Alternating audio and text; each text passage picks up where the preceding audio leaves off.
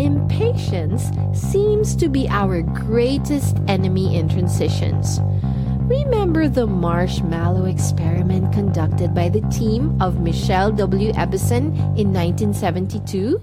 The study followed the growth into adulthood of the children who were able to resist the marshmallow to get 2 pieces if they managed to wait.